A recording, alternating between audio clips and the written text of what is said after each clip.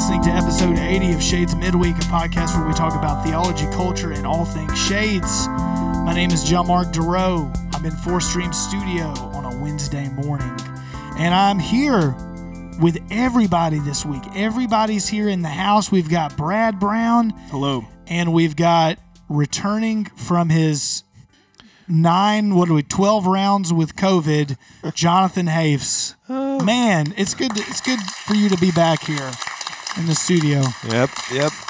Here I am in the flesh. I still sound funky because I did kind of like the smorgasbord tour of COVID, apparently, where it's like, let's just sample all the different symptoms that are possible. And not at the same time, like, just kind of, I had phases.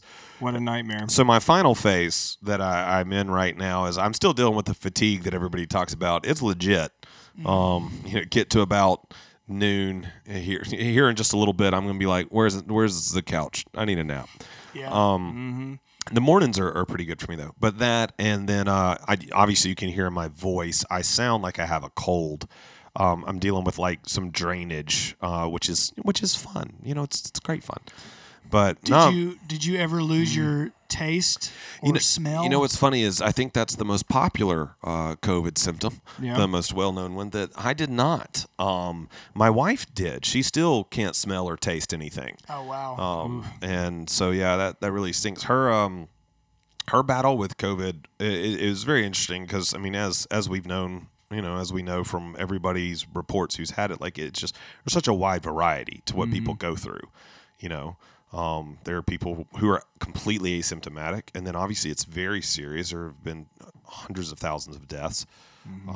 And then you have people more like me who kind of fall in the middle where it's pretty serious and it really stinks, but like it's not so serious you end up like hospitalized and all of that.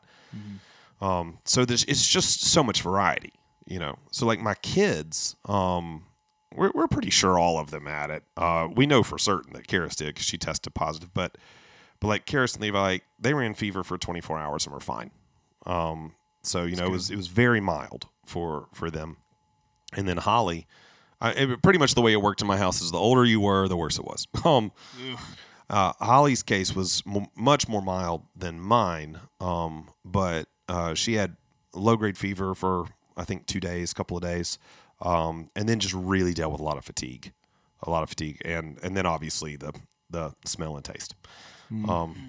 Me, I did like a fever phase for a week, and then I did a COVID pneumonia phase for like a week, and then I did like the nausea phase for like a week. And let me just tell you guys, compared to all of that, I feel fantastic right now. That's great. How's Holly feeling now?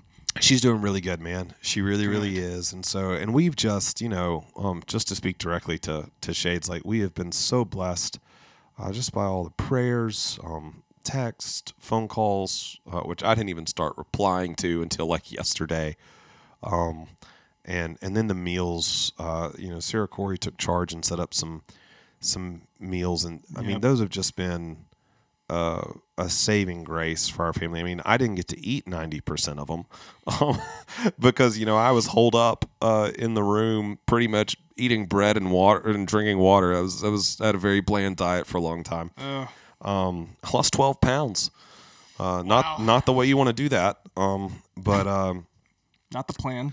But man, I mean, my wife, good gravy, what a superwoman and just a champ, just really taking care of me and the rest of the family. And I just know those meals were such a blessing for her as I'm completely incapacitated. It just took a huge thing off of her plate and allowed her to really care for the rest of us. And so we're very appreciative and I'm trying to not, I think anytime we deal with something serious, we kind of instinctively make jokes about it. At least the three of us do. Humor's kind of the way we deal. And I'm trying hard to not make jokes about like, hey, I'm back from, the precipice or whatever. Because it is a very serious thing, obviously, and has been more serious for far many more people than myself. I just want to say thank you to everybody for the love, the prayers, the support.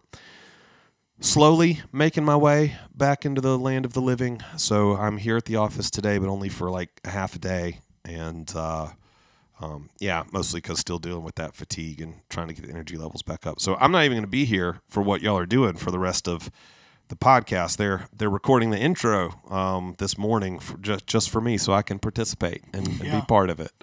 Because I wanted to. I was whining about it. Well, it's good to have you back, Jonathan. We're kind of like a BLT. You got to have all three parts. No one wants a bacon and lettuce sandwich. So Jonathan would be the tomato in this illustration. Thanks for. Well, I guess being the tomato is better than being the lettuce. I don't know who gets to be that. I'm the bacon, I guess. I was going to say I was the bacon, but that's fine. So yes, it is good to have you back. Yeah. I haven't finished the episode y'all recorded the other week with Court Gatliff on death. Because it's a million years long. That's true, man. That's just a sample of our conversations. But I have gotten halfway into it and really been enjoying it. But I'm really glad to be back. But I guess we should move on and attend to like actual business. We've got some things to do today. I think we start out by heading down. Can I do it? Yeah, you can do it. Head down to the email corridor. What do we have? We did get one email since the episode with Court on death. So if you haven't listened to that, this is in reference to that episode. Which by the way, just as a callback, I don't know if y'all remember this, but our very first episode of Shades Midweek was about death. I'm pretty sure that the title of the episode is the one about ashes and death or something like that. We talked about Lent. Very early on. Lent. Yeah. Wow. Yeah. I would not have remembered that. Good job, Jonathan. There you go. I do want to mention this too. This is from our good friend Kenny McCants. He's written in before. I want to mention the timestamp in which this email was sent. I don't know if you guys looked at this. No, I didn't see that. I did Friday, September 10th, 2021 at 2:52 in the morning. Kenneth, what are you doing? So I imagine he's just waking up, right? Yeah. He woke up early. Just getting his day started. Yep. Already listened to the podcast. Exactly. My word. About to go on a jog maybe or swim Probably some gonna laps. Probably going to work out, get a quick workout in, and watch the news and drink some coffee. Yeah. He said, here's what Kenny had to say. Just finished listening to the most recent episode concerning death and wanted to say I thoroughly enjoyed it and was open to thoughts about death I'd never considered before. I assumed the conversation would go something along the lines of, hey, this death thing kind of sucks, followed by an apathetic, yeah. And I was obviously delighted that it was much more than that. Two things to follow up with that. Number one, what would it take for a guy to reserve a spot in the soon-to-be-established graveyard just behind Shades? It wasn't mentioned that we would create one in the episode, but a guy can dream. You guys want to answer that real quick, Brad? Here's what's funny. I actually am a fan of church graveyards. I really, really am. Oh yeah, no doubt. It's like a sad thing to me that we don't do that. And I have made the joke before. So if you go in really old church, especially in Europe and stuff like that, you'll see like on the floor in the church, like in the aisle, you'll see like what looks like a nameplate, basically. Yep. And it is like they would bury people in the church, like at different points. And I have jokingly said before that when I die, y'all are going to have to like cut the slab in the aisle in here and bury me in Shades. Just put my do we need elder approval for that? Wow. But yeah, I'm all about the well, the one of the things graveyard. we talked about were knowing the laws, and I don't even know, could we legally do that? I don't think we could. It has to do with zoning. I don't know. I don't understand those kinds of things. We'll look into it, Kenny, and we'll get back to you. Call our lawyer. Yeah, we'll look into it and get back to you, Kenny. We do have a great legal team here at Shades. We do. Yeah, all this death talk is reminding me of like Halloween coming up, and I was like, what are some fun episodes that we could do? I thought since we just mentioned lawyers, you were going to say, reminds me, I need to get my will updated. We've done our will already. Maybe we need to update it. I'm not sure. We need to update it. Well, I have a Halloween episode idea, but I don't want to. Yeah, I don't want to talk about it. I think I know now. which one you're We talking should probably talk about it off air to see if it's approved. Right. Yep. Number 2, back to we're not done back with to the email. Kenny's email. Okay. Number 2, open call for anyone who wants to start a band under the name Microwaved Stoicism. I call dibs on being the tambourine cowbell player. P.S. Starting to feel left out with all this talk of kings and queens of fan clubs, so I'd like to officially put my hat in the ring for the position of Grandmaster and Commander of the Dale Anton fan club.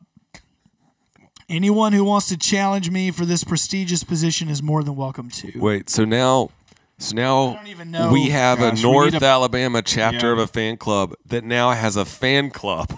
We need another podcast So to he's break the all this fan to break all club this down for Dale sure. Anton, who is the king of the North Alabama chapter. This is starting fan to club sound of like Shades Midweek. Grant Primo's Shades Midweek Breakdown podcast. Thank you, Kenny, for writing in. I really appreciate it. Any Yeah, thoughts very- on his email need a at all? flow Just very chart. just very thoughtful. We need a flow chart of all these fan clubs. No, thank you as always. Yeah, Kenny, make a graphic like you did with the email corridor one. Make one with a flow chart for all the fan clubs that we have. Yeah. An offshoot Yeah. podcast. Yeah, offshoot podcast. Yes. Like what do you call it? An infographic or Yep. like what do you? I don't know. Yeah, totally. Something like that. Okay, cool. Thank you, Kenny. That was a trip down to the email corridor. Well, so part of what I did listen to from the episode last week, Yeah. was because I've made it through, the first 40 minutes.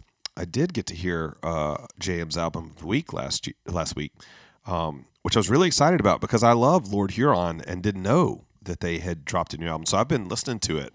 Isn't it a little bit. amazing? I dig it. I haven't listened dig to it yet. I need to.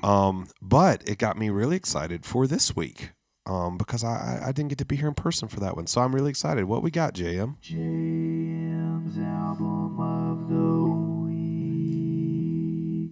Before I jump into that, I kind of want to have some more conversation about the Lord Huron real quick. Oh, sure. Because I have since, so I did that album. I'd listened to it a few times. I've now since listened to it several times. I was telling Brett, I like to listen to music while I cut the grass. Generally, I cut the grass once a week. So, and it can, and then we blow and weed eat. So I'm out there for a while. So I get to listen to a lot of music. You said we? Do you and Ashley do that together? Yeah. Actually, we tag team it. So I cut the that's grass, she edges and weed eats, and then I get the blower out and I clean up the mess afterwards. wonderful. And it works out great. That is fun. Once Moses turns about 10 was the age where I taught Levi how to mow the grass. I'm definitely looking forward to that, but I do like my time kind of alone in my head. So that's going to be a tough one to give up. Jonathan, with you kind of being still recovering from COVID and maybe spending some time relaxing and resting. We should let everybody know that recovering doesn't mean still have. Yeah. It's We been over. should let everybody know. It's been well over 3 weeks since. Today would be. good. I mean, it was August 26th when I got sick, so we're nearly a month. Yeah. From there.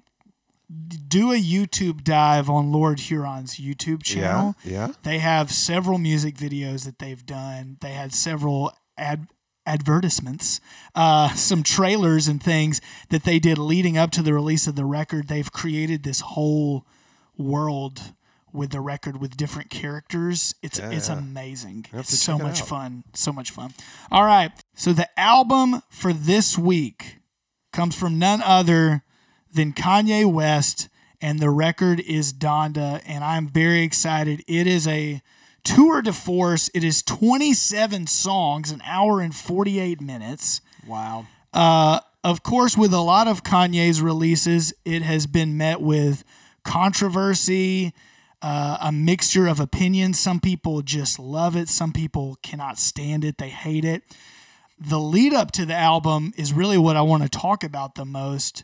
We were talking about this before we started the podcast today. Right. So several weeks ago, I think it was back either late July, early August, Kanye all of a sudden drops a commercial during something like the Olympics or something. And it's just one commercial.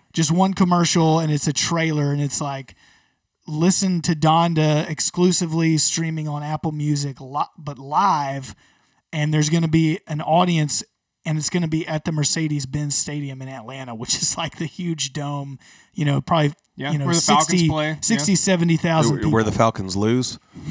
I watched them lose this past week. They got blown out, didn't they?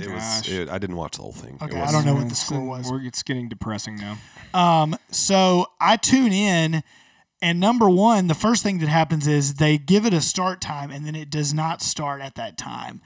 And it takes Kanye 2 hours before the actual listening party begins. And so then he comes out. So wait, so people normally get there, what? People are there an early. hour before? Dude, an hour and a half people were before? there for hours. So some people were waiting 4 hours. People were there for hours. So then the album finally starts, and they're just playing the album over the speakers. So it's like a live listening party. Oh, wait. I thought it was going to be like a live performance. It's not even a performance. So they're not waiting on Kanye because they need him. And it was free. So anybody could come. What is happening? Okay, so then he comes out, and he's dressed, and he's got a mask on his face, so you can't even see his face. And then It's like pantyhose or something. The whole time, so on the field where normally they would play like games, it's like there's nothing there, and he's just running around the whole time during the whole show, and there's like a spotlight on him. So very, very bizarre. Well, then the album never comes out. The album's supposed to come out the next day, never drops. 2 weeks later, he's like, all right, guys, we're doing a second listening party at the Mercedes-Benz Stadium again. And it's going to stream exclusively on Apple Music. You can watch it from your home. Same thing, but a little different this time. In the center of the stadium, he has like a bed and like some other props, and he's dressed differently. He's like in all black with a mask on again.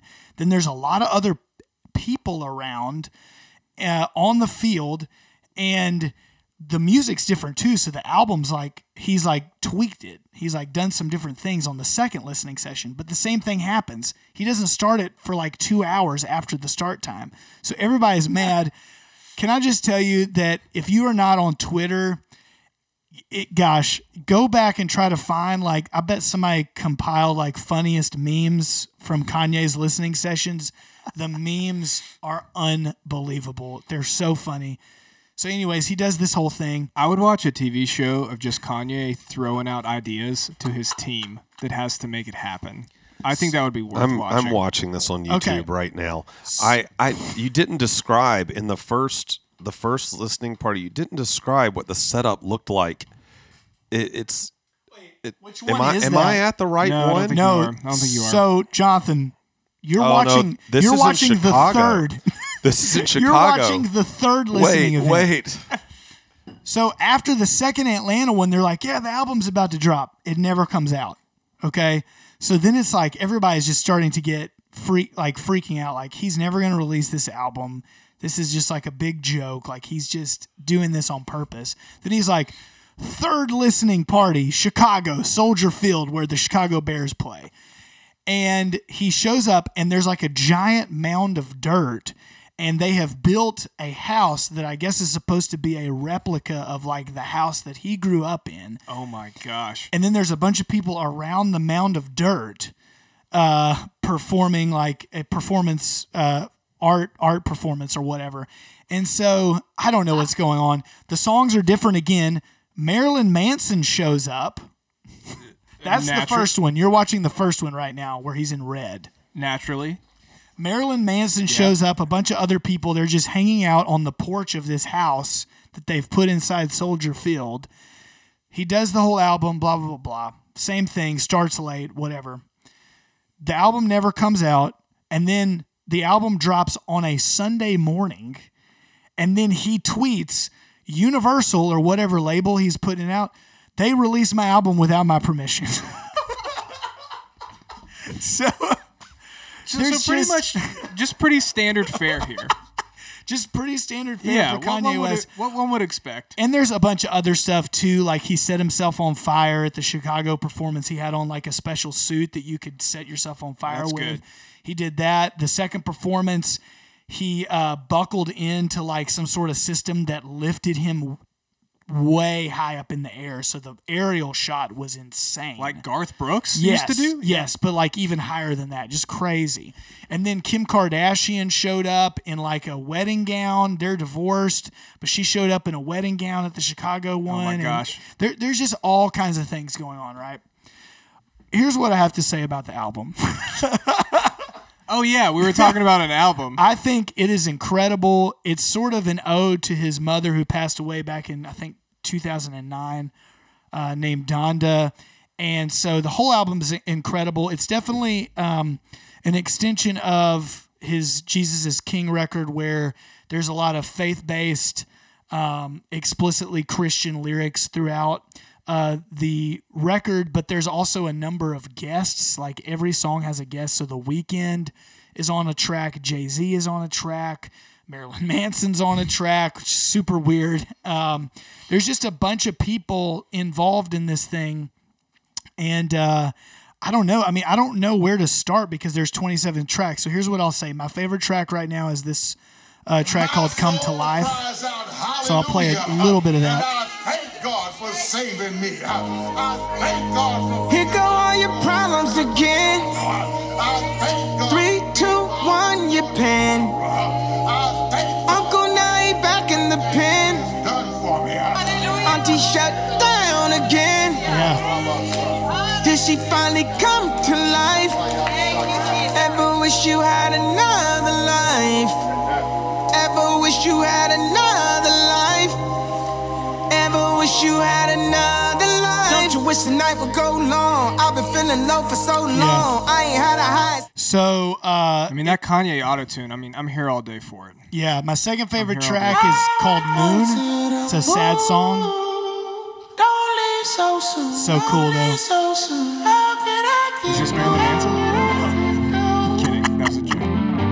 I will say, production-wise, I think we were talking about this, Brad, why people hate it so much. Oh, yeah. Like this song, the song that I played previously, there's no drums. No There's drums. no loops. There's no drum machines. Yep. So that's sort of a reoccurring theme on this whole record. Like this song, Jail. There's no loop on it. It's just like this guitar riff and other guitars, and that's it. It's very bare bones, production aesthetic. I love it. Yeah. But not everybody's going to be into But maybe that. some people want a beat. They want, like, I'll give you an example. They want, like, Jesus Walks. They'll want that, or they'll want, like, something closer to this. Like, well, actually, I don't even think this has a loop on it. Gosh, what song has a loop? I don't... Sorry I'm not participating, guys. I just got done watching Kanye be on fire, and now Kim Kardashian's in a wedding dress. I'm a little distracted. I don't even know where to... There are so many songs on this record. Does Jesus Lord have a beat? Yes. You got to fast forward a little bit. Line of things. There we go. See? Tell me if you know That's someone what people want. that Yeah. needs. Yeah. Been Tell through me a if you lot know of someone that things. needs Jesus Lord. Tell me if you know someone that needs. That's actually one version of Jesus Lord on the album. There's two. The first one is 8 minutes long. The second one's over 11 minutes. I love the record. I think it's great.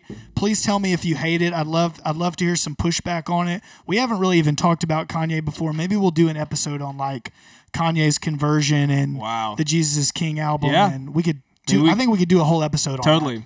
Could see if we get Kim on, maybe. So that's my very, very extended JM's album of the week. Thank you for being patient with me, everybody. Any other thoughts on this record? No, I think you've said it. I'm so confused. I'm telling you, Jonathan. This has you're- been another you're going episode down of a rabbit Entertainment hole. Tonight. Right. Just starting it now. Oh, this is the book thing. I'm not even going to ask if you have a book. I know you have a book. We still do a book thing. It's part of the shtick. Hey, you only have 30 seconds to talk about your book, though. I took up 45 minutes talking about Kanye. Welcome to another segment of Bradford's Book Club. I am excited about the book that I have. And speaking of music, John Mark, the book that I'm recommending today interacts with the world of music. It is a book titled A Mess of Help from the Crucified Soul of Rock and Roll.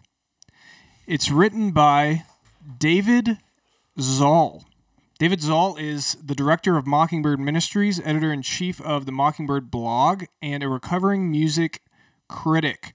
He and his wife, Kate, live with their 2 sons in Virginia. I thought they were in New York now, maybe, where David also serves on the staff of Christ Episcopal Church. So mockingbirdmbird.com is a website that interacts with faith and culture. And so there's a lot of great blogs on there that you can go check out, a lot of thought-provoking content. This book, let me just read a little bit from the back cover.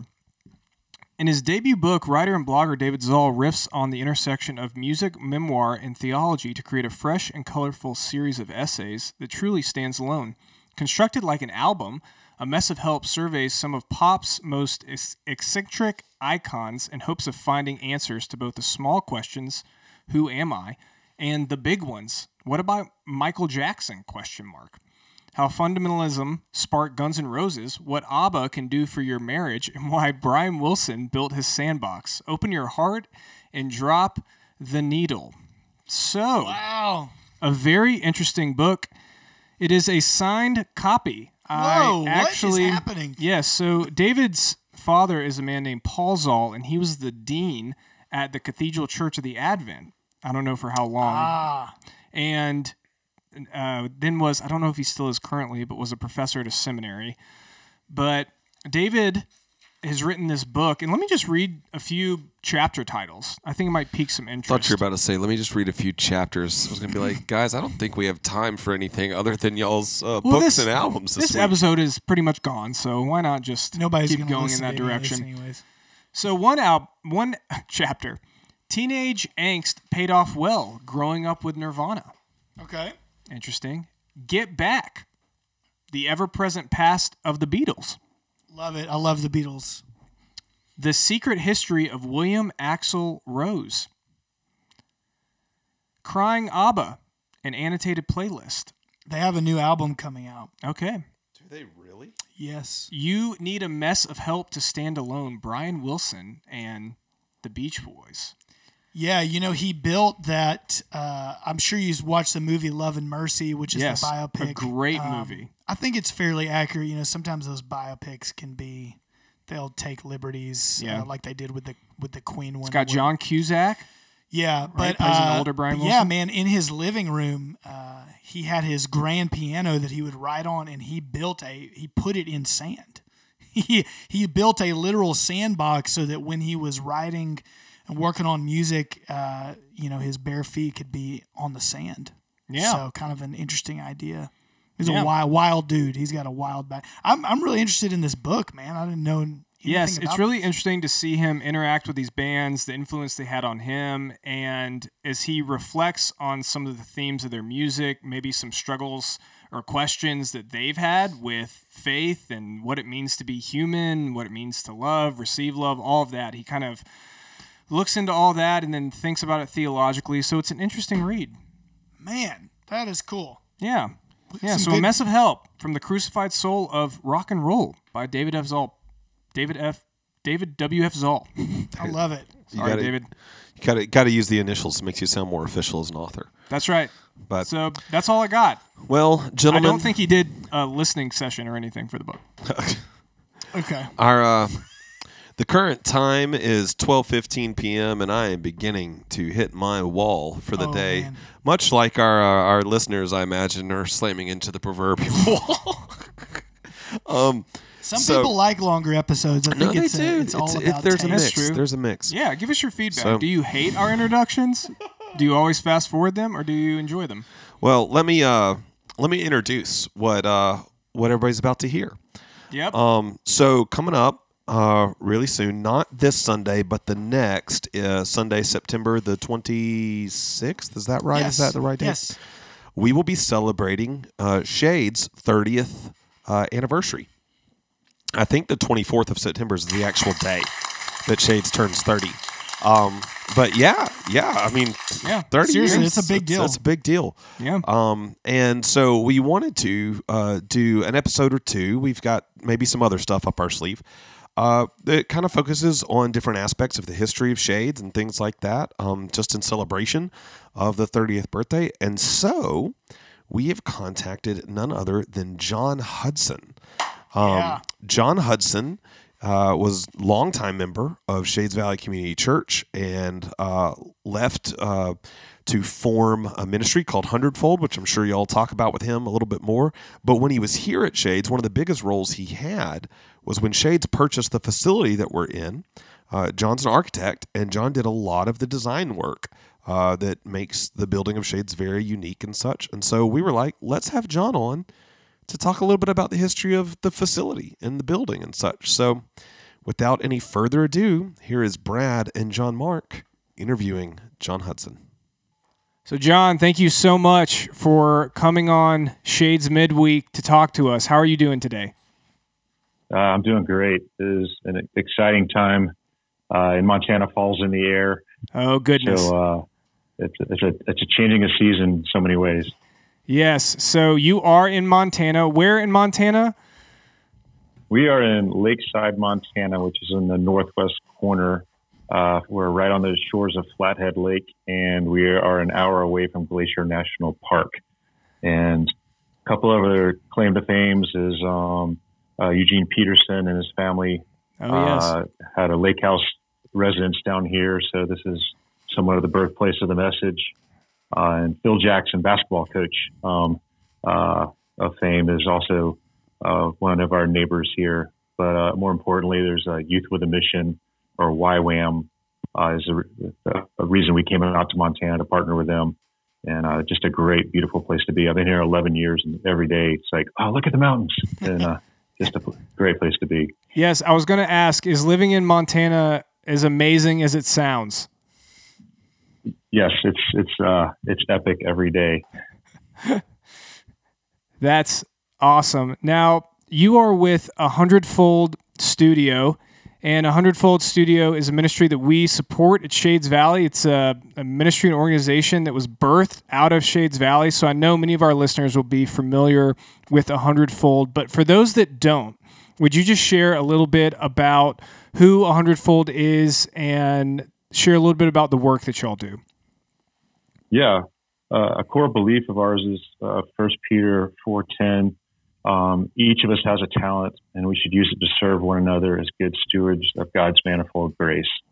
And it's just really that there's no line between sacred and secular, that all our vocations are adding up to furthering, or have the possibility to add up to God's kingdom being advanced and furthered. So from baristas to pastors to architects and school teachers, we all have our role to play that God's given us, and we should try to maximize that. So we recently encourage that vocation is important, and specifically as architects, we find a lot of college graduates that love Jesus and love design and don't see a way that they can be integrated together unless they kind of say, I work over here and I worship over here, but we really want to bring those together. And also there's the possibility, how can I use these amazing gifts and opportunities I've had in growing up and in education, and being able to serve the poor and reach the marginalized and share the gospel in areas of the world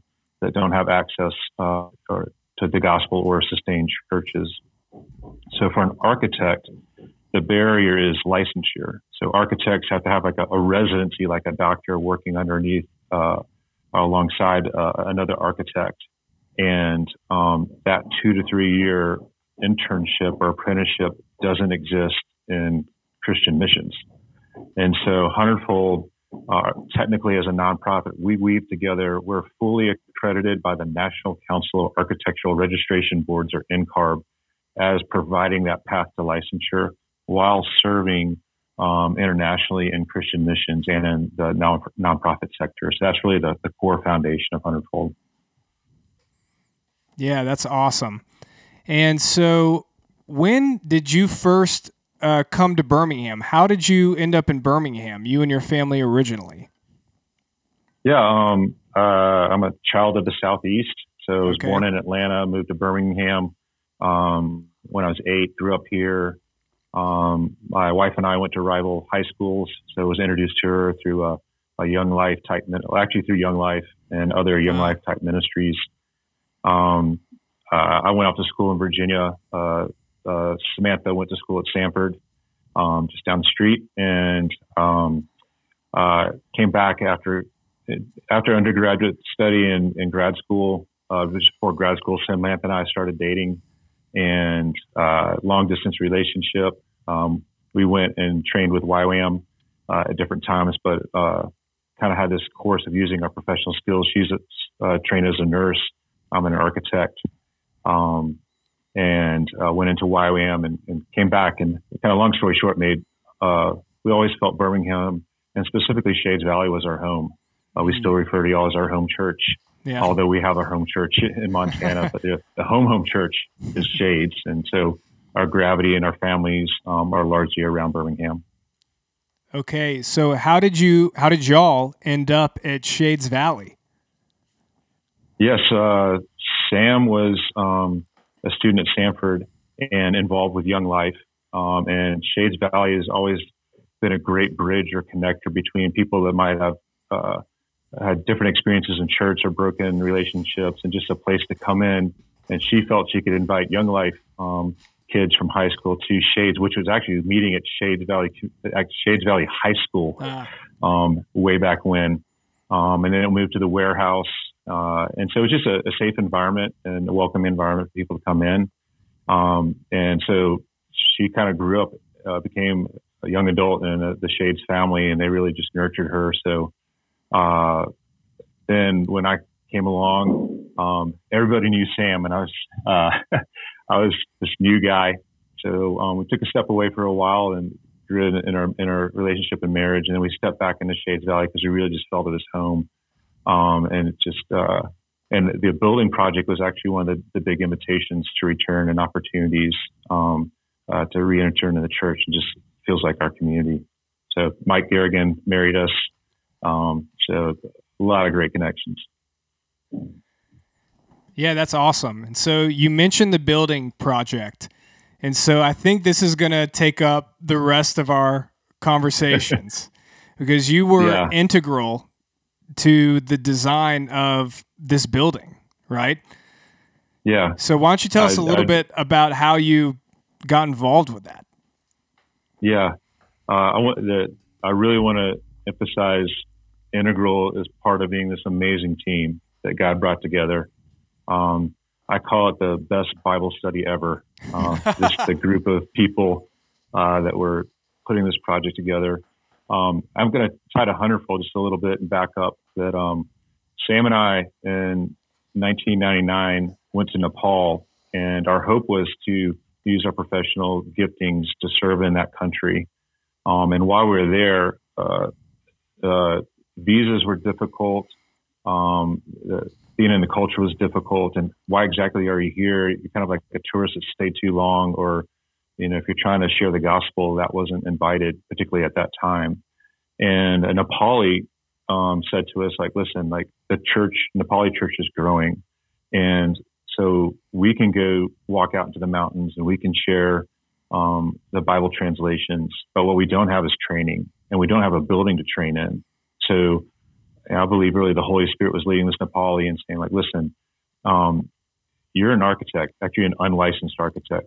Go back to the United States, get licensed, and you could come back on a business visa, and you could provide earthquake-resistant structures that are large enough to train people, particularly the Nepali church. And if anything happens, this is a place where the community can come together if there's an event of an earthquake or just for community gatherings. And that's a way to genuinely serve a community and be present in Nepal on a visa. So, John, I recommend you go back and get your license, and we'll see what God does in the future. So at that time, I was disappointed. Samantha was too, because that meant a 3-year, 9-exam journey that felt was taking us away from Nepal. But it was wise, and I think it was God led.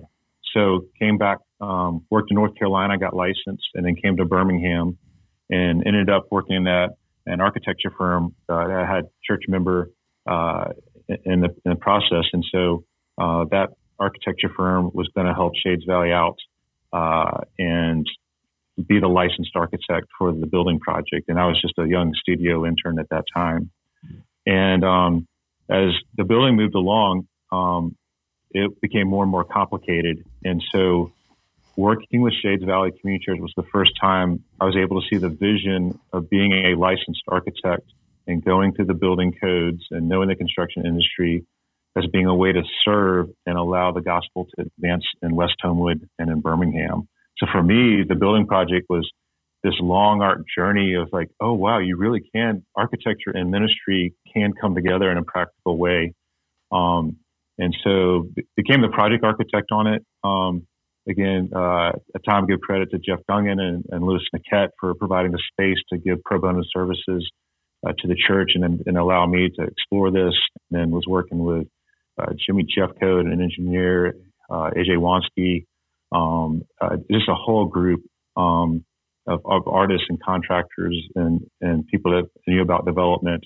And that's how we got into this project. And that's how it ties to the 100-fold story. This was kind of the inspiration point for my personal journey and was able to serve the community here. Do you know just the process of locating the building? I'm sure there were maybe some other sites that Shades Valley had looked at purchasing or maybe even building their own. So why the Alpine Ice Arena? Can you maybe go into that a little bit? Yeah. Why the Alpine Ice Lodge is, I think everybody has a skating story at some point. I do. Okay. So either where you busted and got a bloody nose or had a crush or had a youth group come through. So we were over in the warehouse off of further down on Oxmoor. It's an amazing place. But I don't know if other opportunities I kind of jumped in later in the game, but I knew the church had always had an eye to be in West Homewood. Yeah. That was important. And it needed to be a walkable in the middle of the community, not car dependent. And the Ice Lodge is an icon. Everybody knows it. And it's just kind of the right size.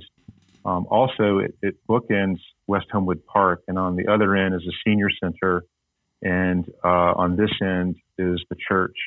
And so they felt that this was anchoring a story in the community, being bookends, and being one to be an institution in West Homewood and playing. And Mike always talks about there's different sized churches and different types of churches in a community. And you have your big anchor churches that everybody knows. But Shades Valley wanted to be that hub for West Homewood in particular. So the location was super important. And this was just so convenient in so many ways, near the school and your businesses near 65. At the time, it was no longer the ice rink. It was actually a sports center, medical facility for UAB. Oh, wow. So it was more indoor sports and recreation at this time. The ice had been taken out, and actually the ice rink had a sand bed, but that was filled in with concrete. So you had this gigantic concrete oval and remnants of the Zamboni room. Up in the mezzanine, there was still these Smurf blue bleachers that would look down onto the area, and then it was just pelted with soccer balls in the ceiling where it's broken the insulation. I think there's still some remnants of that. Yep. But it's no longer ice skating, but it's more of an indoor sports arena and venue, and kind of a PT, physical therapy area when the church inherited it. Wow. So y'all come across this used to be ice rink, now sports complex that's falling apart in some ways. I know we have a picture of when it was a sports complex. Maybe we can put that on social media so people can see. You've got this big space. And how do you get from there to then what we have now as Shades Valley? I know that's a big question. You could go a lot of different directions, but I kind of want to just leave it there and hear what you have to say.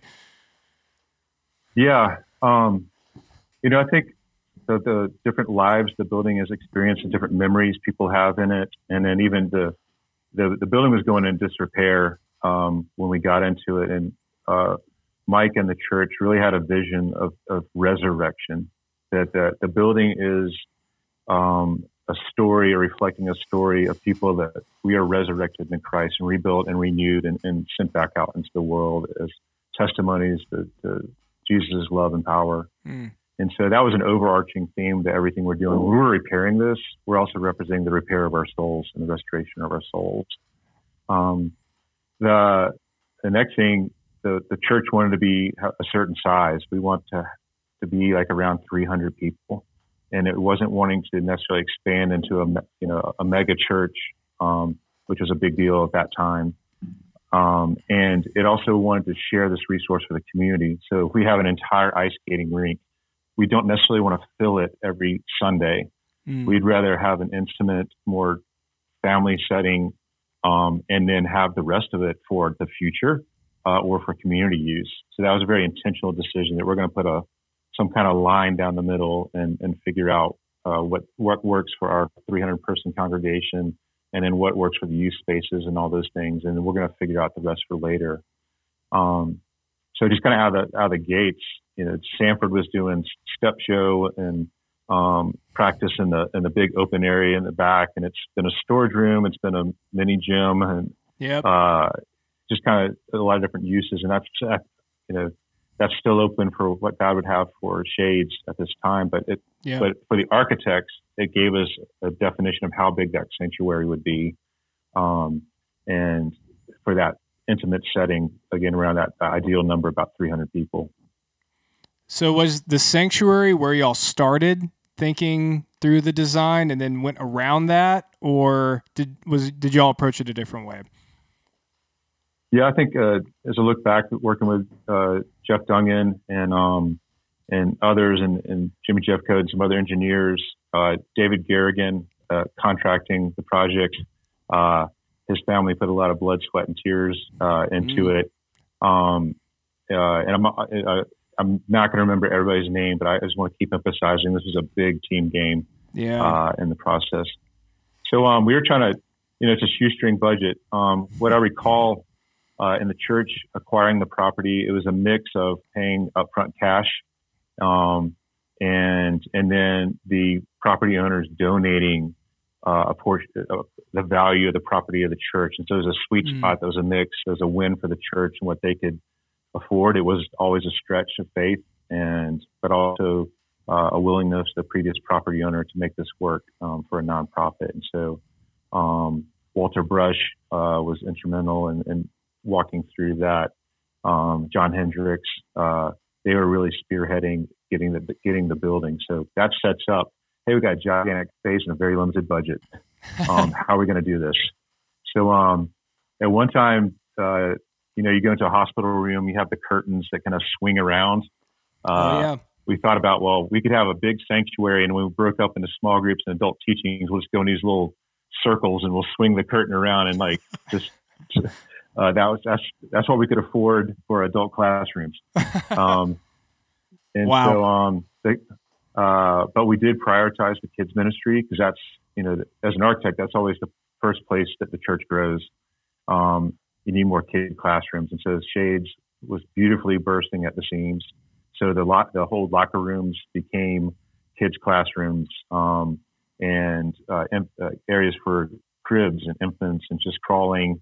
And so that really defined a lot of, outside the sanctuary, how are we going to provide a place to learn about Jesus for these kids? And then really the staff said, okay, we'll take what's left over. And so we had an upper loft, which the offices are in now in the library. And then we also had some extra space for like birthing different visions. And so there's a large room upstairs that had an alternate church service. And then at one time it hosted like some addiction recovery programs.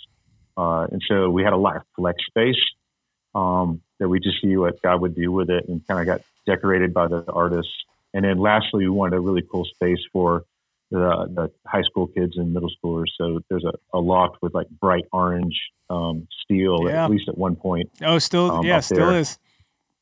Okay. And so that was like more rough and tumble open, and to see how the teenagers would use that. So that's how, and that said, that's an extremely complex code to tackle. It was, in my young career, that was the most, and still is to this day, one of the most complex code projects. So again, going back to like, we were able to bring our gifting as architects with vision, but also health, safety, welfare, and worked really close with the city of Homewood and structural engineers and Joiner Fire to make sure this building was safe and is meeting code while doing all these diverse things. So I know you mentioned a shoestring budget. Talk a little bit about how some of the old materials that were here when you purchased the building, how they were repurposed in different ways, very creative ways, I might add. Just kind of talk about some of those things, because I know that some of our listeners, they're very familiar with the building, but they may not know some of the stories or even like, where did this material come from? So, yeah. Well, and John, along with that question, you can answer this either follow up from that question or before, whichever you would like. But I mean, everyone comments on the space when they walk into our building. They say how unique it is, that they've never been in a church like this that looks like this before. So I'd also love to hear you talk about some of the inspiration and how y'all landed with the aesthetic that we have now, because it is unique. It has a timeless feel to it. It has an earthly feel to it. People feel comfortable when they come in. They like to stay and talk. It feels warm. So, yeah, with those two questions, answer however you see fit. Yeah, great question. Again, with that overarching theme of like repurposing and restoration and renewal, the biggest story is the bleachers. So again, those Smurf blue wooden bleachers that were up in the mezzanine. There's lots and lots of bleachers, and David Garrigan had the idea that these bleachers were 2x12 pieces of wood, and he said if we run it down a bandsaw, we can turn it into these 1x12s. That's 30-year-old pine, and when you flip it over, you have this beautiful wood. Wow. And so the wood that's that panel size that you see all around the sanctuary, those are the bleacher seating.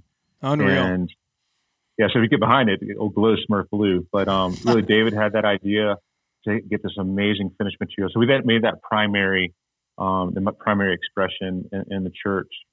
And then we wanted to have wood interior that instead of like gypboard everywhere, we wanted to keep that warmth going, but not overwhelm the bleachers. So Jeff Dungan had the idea, like there's this very affordable material, Chinese plywood, but it has like an iridescence to it. And so we brought that in to line the rest of the sanctuary. And then for the rest of the rooms, David Garrigan knew that, hey, to do gypboard again, it's not always, it can be a cold aesthetic, but in this setting, but also you have to have somebody that knows how to tape it and finish it and sand it. And with our timeline, we didn't have the skill set or the time to do finished drywall everywhere in the space. There is one wall of the sanctuary that has it. But we knew about a material called Homosote, and that's what I see in your studio right now. It is 12 inches of newspaper that is compressed to a half-inch thickness. Wow! So it's recycled newspapers, and so that's what comprises all the walls. So it's very dense. It absorbs sound. So with all these kids and people coming around, we wanted the building to absorb sound really well, and it didn't have to be finished, so you can tack into it. So in architecture schools, we use Homosote for pinning up our projects, and knowing that Shades is filled with artists and ever-changing schedules, we wanted the walls to be like living art galleries that absorb sound. And then also you see the screws and the beauty washers that the volunteers could put these sheets up, and that was a done finish that we didn't have to come back and tape and sand and have skilled labor do this. So about boxes and boxes of screws and those shiny little rings that's called the beauty washer, and that's how that look and that wall type came together. Wow. So we bought a truckload of it and just put it everywhere. Another good story is the Ice Lodge. There's an area that you go get your skate rentals, and they had a bunch of beautiful cedar columns in that, but we wanted a more open space over by the coffee area for people to gather. So we took out all the columns and put in steel beams to open up those spaces. So you can identify those where they kind of line. It's kind of like a little beetle or a spider of steel that's holding up the second floor and reaching over from column to column. And then we took the leftover cedar columns and turned them into the stairwell. That's what I was going to ask about. The posts. Yeah, the posts on the stair are the old Alpine Lodge columns that were in the middle where you go rent your skis. I'm saying skis from Montana, rent your skates. Sorry for the confusion there. So yeah, your skate rental was over there. And then, so we have this beautiful stair coming down to this landing. That's concrete. We want to be inviting so everybody can come in different directions.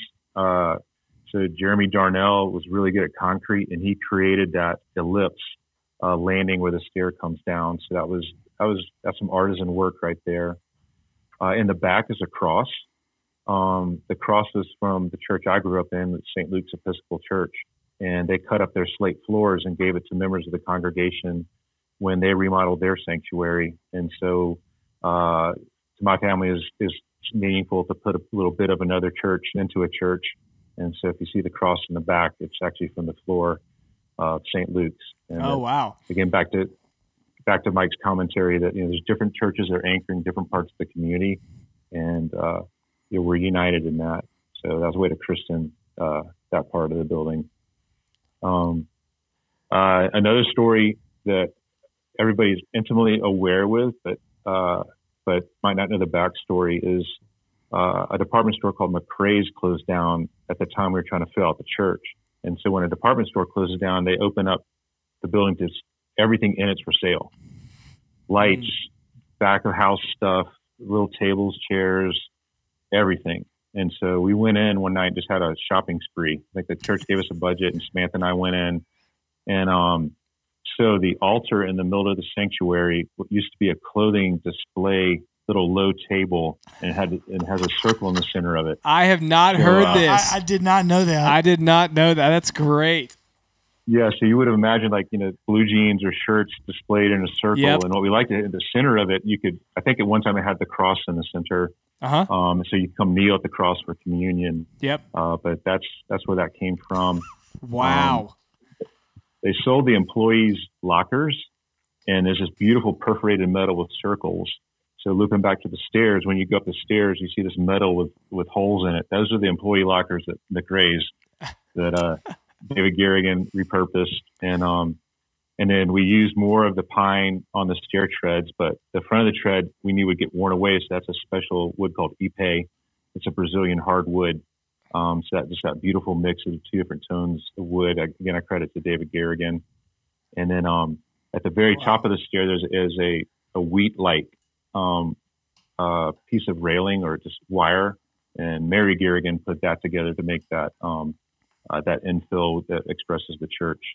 So yeah, those are some stories of where there's so many, almost everything in the church has some story behind it because we were working on a shoestring budget and just God's provision. Can you tell me about the main sanctuary doors? Oh, that's a great story. Yeah. So Dunganiquette was located down by Pepper Place, and Nick, so a lot of these great antique and imported things. So for context, the look we were going for was industrial sacred as the overarching look of the church. Wait, could you say that one more time? You cut out a little bit. Yeah, the overall aesthetic for the church that we were going for was industrial sacred. Okay. So we wanted to. It's a warehouse building. At the same time, we wanted an element of God's holiness in it through the artwork and through the materials. And I have 4 daughters, so I was like, I need a place where our kids can get married. Yeah. And I grew up in a tradition where there's these beautiful church doors in the back. They open up, and sunlight comes through. And Samantha, my bride, was walking down, so we wanted that kind of same experience for members of the church if they came here. Like, do they have one of these kind of older church feels? Bringing the ancient and the new together. Mm-hmm. And so we were on the hunt for some church doors. And so there's a shipment that came in to one of the markets down by Dr. Pepper Place. And so I just ran out like, okay, this is where the good stuff's coming in, and went, and there's these doors that just stood out. And I was like, these are wonderful. Like, these are the exact doors that Shades need. It matches the pine. And so I'd like to put these on hold. I want to put these on hold. And the guy's like, I'm so sorry, they've already been taken. Like, no. Right, yeah. So I go upstairs and I tell Jeff Dunn this whole story, and like we missed out on these doors. He's like, no, I'm the one that got them. Unbelievable. So Jeff had already gone in even earlier and tracked down these doors. So they're from England. I can't tell you which church or the whole story, but they're from old Europe, and just make this, because also the building's so big. We wanted to find places where people, when they put their hand to the building, that it's meaningful. So that the cedar stair rail and then the church doors, when you open those doors, like you feel a great connection with the church. And again, that industrial sacred space. The lights that hang the space, those were inspired by a church called Hagia Sophia, or Saint Wisdom in Istanbul. It used to be the largest dome church before St. Peter's, and they have these huge chandeliers that hang down low and close to the floor that make that space intimate, a great place to feel family and prayer and worshipful while you're still in a 40-foot tall space, and it really brings that level down. Well, while you're talking about the sanctuary, the overall design of the sanctuary feels like a circle. And so I wonder if you talk a little bit about that, the intentionality behind that. Yeah. In some church traditions, actually, when they read the gospel, there's a lot of different ways, but just kind of my entry into the sanctuaries. In a long church that has pews, and at one end is maybe the altar, and where the priest would be talking or pastor would be talking. When the gospel is read, they actually go down the middle aisle of the church and read the gospel in the middle, and everybody has to turn and look at each other. And as you're looking through the gospel, you're looking at your fellow man, fellow sister, brothers in Christ. And so the idea that the church service could turn back on itself when we look at each other, it can be awkward or uncomfortable, but at the same time, it brings us community and fellowship. And so we didn't do a half circle, but wanted to do like closer to a full circle in the original setup. So there's different areas that center altar could be at different seasons or stages of the church if they're kind of following. So there's freedom to arrange the space and worship, but particularly that we could look at each one another across the communion table, across the cross, or across the preaching of the word, and that's where it becomes flesh in each other. Is why we really want to circle up as shades.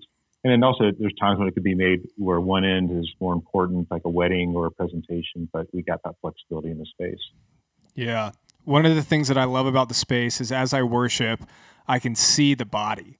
I look out and I see others worshiping, and it's so beautiful. And it's something that I miss when I go to other churches where you're just facing forward. So that's a beautiful piece of the sanctuary that I love. And I know so many others do as well. Yeah, and that it reflects Shades at the time. And what's also is we get to see life. And one of the most powerful moments I had in Shades is that there's two families are in a bit of dispute, or they're in a dispute, and they came together in the center at the communion table, praying for each other. And I mean, wow, I'll never forget that. And and there are other times that have been meaningful to me where I could just cry in the middle of a group. There's times when we can just sing and celebrate in the middle of a group. And so we're doing this together as our circle bends on itself and centered on the table, on the word. Yeah. Can you talk a little bit about when I walk around the building, I'll discover different things. Like I'll look at a stud and there'll be like Bible verses written and different things like that. Can you talk a little bit about that? Yeah, going back to just a lot of blood, sweat, and tears, just wave of volunteer groups coming in, working late nights to make this happen, particularly the Garrigan's family leading that off. There's so many that came in, so there could be a long weekend, or there was literally just months where people came in shifts, ate dinner there, people provided food, and then we would just go to work and just kept plugging at it. Mike Garrigan. So what we did find out, it used to rain inside the sanctuary. So again, it was designed as an ice rink, so it'd always be cold inside. And so if it ever got cold outside, that wouldn't be an issue. But when it switched to a sports arena, and particularly a church where 300 people are coming together and singing, and it gets warm. So that hot air in the winter hits the cold air on the outside, and it'll condensate. And they can do vice versa if it's cold inside with air conditioning but hot outside. So it'll condensate on the roof and it will rain inside the sanctuary. So that was an issue. So the way to do it is to add more insulation, but to do that retroactively, you have to weave between every band, every electrical conduit, every piece of lighting. So we got a scissor lift, and like Michelangelo in the Sistine Chapel, Mike Garrigan laid on his back with a whole host of others and wove that black insulation. Oh my goodness! All through the entire ceiling. So that took a while, but was completely worth it to make it more reduce the energy costs, keep it from raining inside. But Mike said, the lead pastor, I'm going to lead in getting this church across the finish line in terms of construction. So wow, I would need to work on my fear of heights before I would be able to lead in that way. Oh, it freaked me. If you ever have the chance to ride on a scissor lift, it's daunting. Another issue is that the roof was in such bad repair, and I know that the church has improved the roof. We got a new roof in the recent future. Yeah. So for a long time we couldn't do it. So every window opening, every way that light's brought into the space is through window openings on the side. So on the sanctuary, you have tiny little window openings. Yes. They expand out to allow light to come in. So that's kind of it's called an archer's window, where an archer can go to a small slot but have a lot of mobility. And what's great about it is it lets light come in. Yes. And so that's where you see the plexiglass introduced. One, we kept the plexiglass from the original hockey rink between the sanctuary and the coffee area. But then we also, Walmart had opened a store, and they had a bunch of leftover remnant translucent plastic pieces. They're all about 2 feet by 3 feet or 4 feet. So the back wall of the sanctuary is leftover plastic scrap from Walmart. Unbelievable. I mean, it looks so beautiful. Yep. David Sherrod had these big metal studs that could connect the two, that would span that big opening between the sanctuary and the back area. They have little perforations in it. So if you turn on the gymnasium lights, it creates this beautiful pattern of holes and lights. And so when I was attending the church or in Alabama, I just go in the back and turn on the gym lights. So it'd make this really cool glow in the back. The circuit, 6 and 12, and you got to turn them on in a certain order and make sure you turn them off because it's expensive. But it really made this industrial stained glass in the sanctuary. So if I can admonish anybody, please put some lights in the back in the gym so that church will glow on that side. Yes, you've talked to us about that. It's great. Sometimes John will come in, and when he does, he'll walk around the building with us, and he'll talk about some ideas that y'all had that because of finances or maybe just the technology at the time, you weren't able to do it. So, I mean, no promises for our listeners here, but would you like to talk about some of those ideas, John? I would love for other people to be able to hear it. Yeah. As a segue, one, we left a lot of spaces blank as architects. Like some people came in and was like, okay, wait, I know it is. It's like Shades Valley Brown. There's Shades Valley Tan and Shades Valley Brown. And we had a volunteer painters, and we just want to make it simple. There's 2 colors. So it made the painting a lot easier, but people said, this is really kind of boring and flat.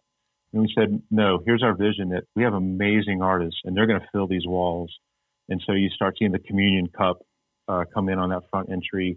And Bo and Ashley Armstrong, particularly Ashley, comes in and start filling this with color and vision. And so one, I want to say, like, what's already been fulfilled is the artists filling the space and making this amazing and alive and colorful. And the people that come in the space make it amazing, alive, and colorful. We just wanted the church to be in the background. So that's been a success. And some other things that are out there, the lighting for the gym space was too expensive at the time. And so now there's LED lights and different packages, and maybe even help from power companies to get that in. So I just encourage the church to get across the finish line with that space. And then the next thing is like, well, we need the bathrooms to meet code.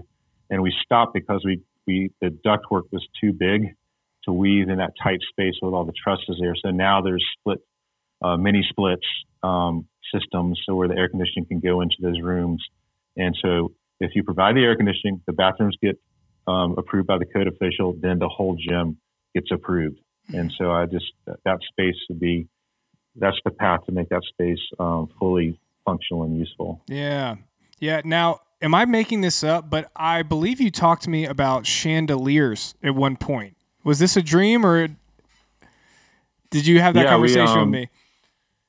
No, we had that conversation that over the central altar, and a lot of churches just have a kind of cross on the back wall.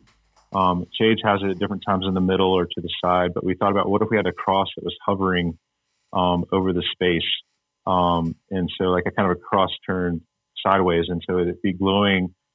We had some of that plexiglass we could laser cut and create this beautiful chandelier that has the cross that's hovering over all of us and blessing us. And so we had designed that out, but at the time it was too much for the resources. But yeah, that's that big chandelier at the center. Yeah, because if you look up at the ceiling, you'll see these outlets. Like outlets were put in, right, for that purpose. Yep. In a square. Yeah, right in the middle. Yeah, it's meant to be just an octopus of Christmas lights and a chandelier to come down from the middle. There's been different ways because so people know the old warehouse was about it was a large flat space or this one story space, but they had woven Christmas lights all over into the ceiling. So when you attended the older Shades Valley gathering area, it's just kind of this little magical seasonal Christmas-like space. And so we want to provide that opportunity to help kind of bring continuity between the spaces. But there's been different ways that's been done. And again, love how the artists have made that space a worshipful place. Do you recall how long it took from the time that you guys bought the building and then started renovations to maybe like the first time that you had a service where everything was, I guess, sort of fully finished, or at least to a point to where you could actually have a service in the building?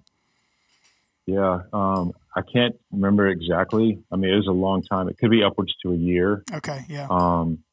But for a while, we all met at the West Homewood, I think, elementary school. So we were there for several months, working makeshift through there. And then we got some partial occupancies where we could come in to worship in the downstairs, but we couldn't go upstairs. And so I think we got the first floor functioning and permitted, and then work continued on the upstairs. And then finally that got permitted. I think the city of Homewood said, okay, we've extended you enough grace, let's get it done. And so there's another work push to get that closed out. So at least a year in all those different stages. And then I want to go back to, I said this is the best Bible study ever, because on a weekly basis, we were meeting with a variety of different people, but there's a kind of a core team of engineers, architects, contractors. And we just did life with each other. It was hard. It took extra time. We were believing in God. I remember this one time Mike gathered this building committee team at a coffee shop and just said, I feel like Moses at the edge of the Red Sea. I do not see how we are going to get across the finish line. Financially, our team is worn out. Wow. This isn't going to happen.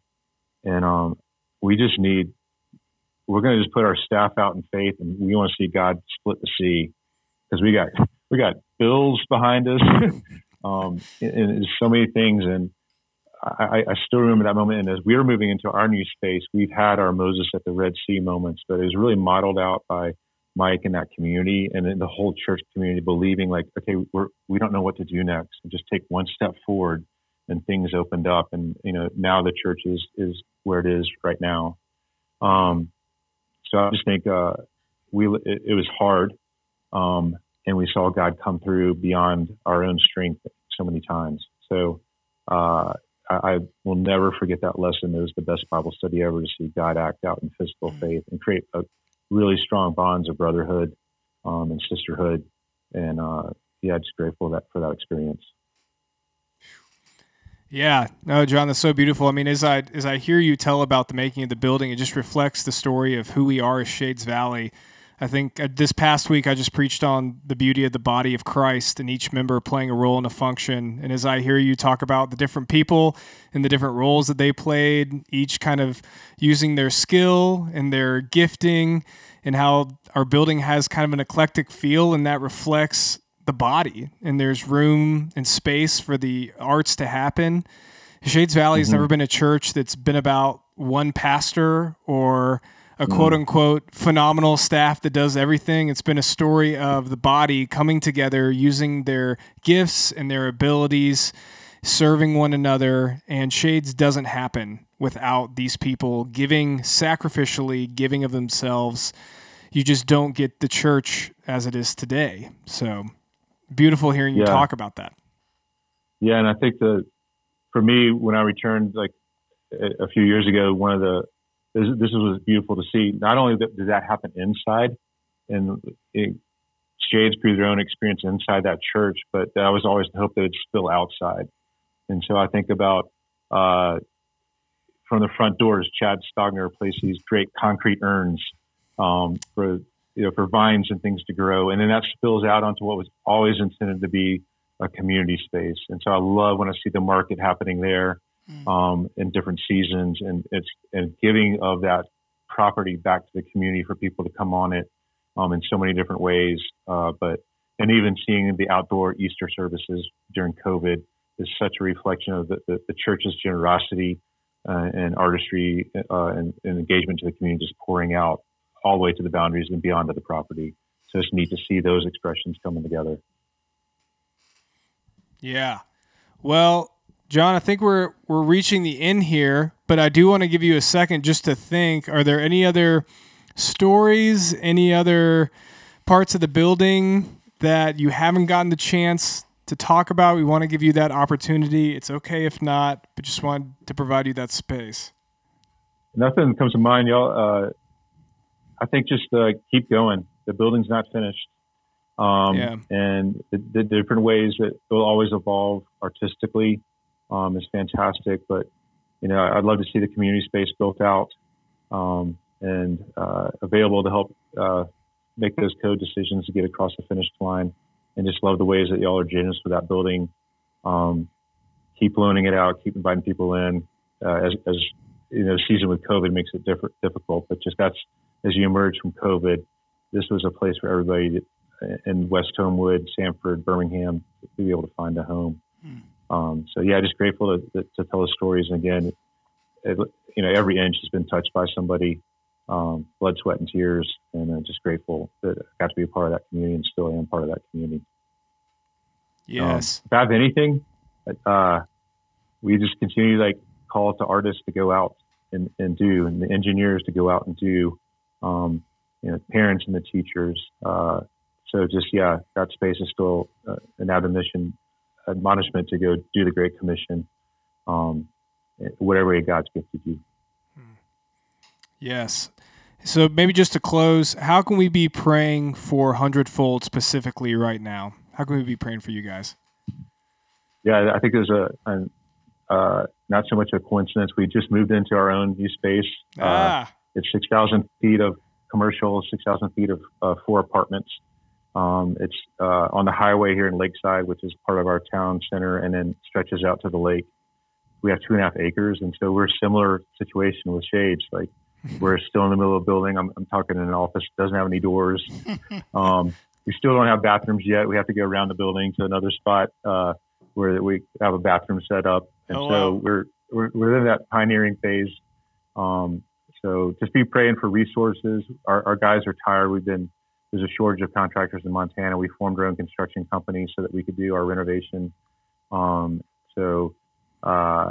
just love for help, stamina, even finances to get across the finish line. And we believe this is a place for landing, for people to come in, get trained, and be sent out.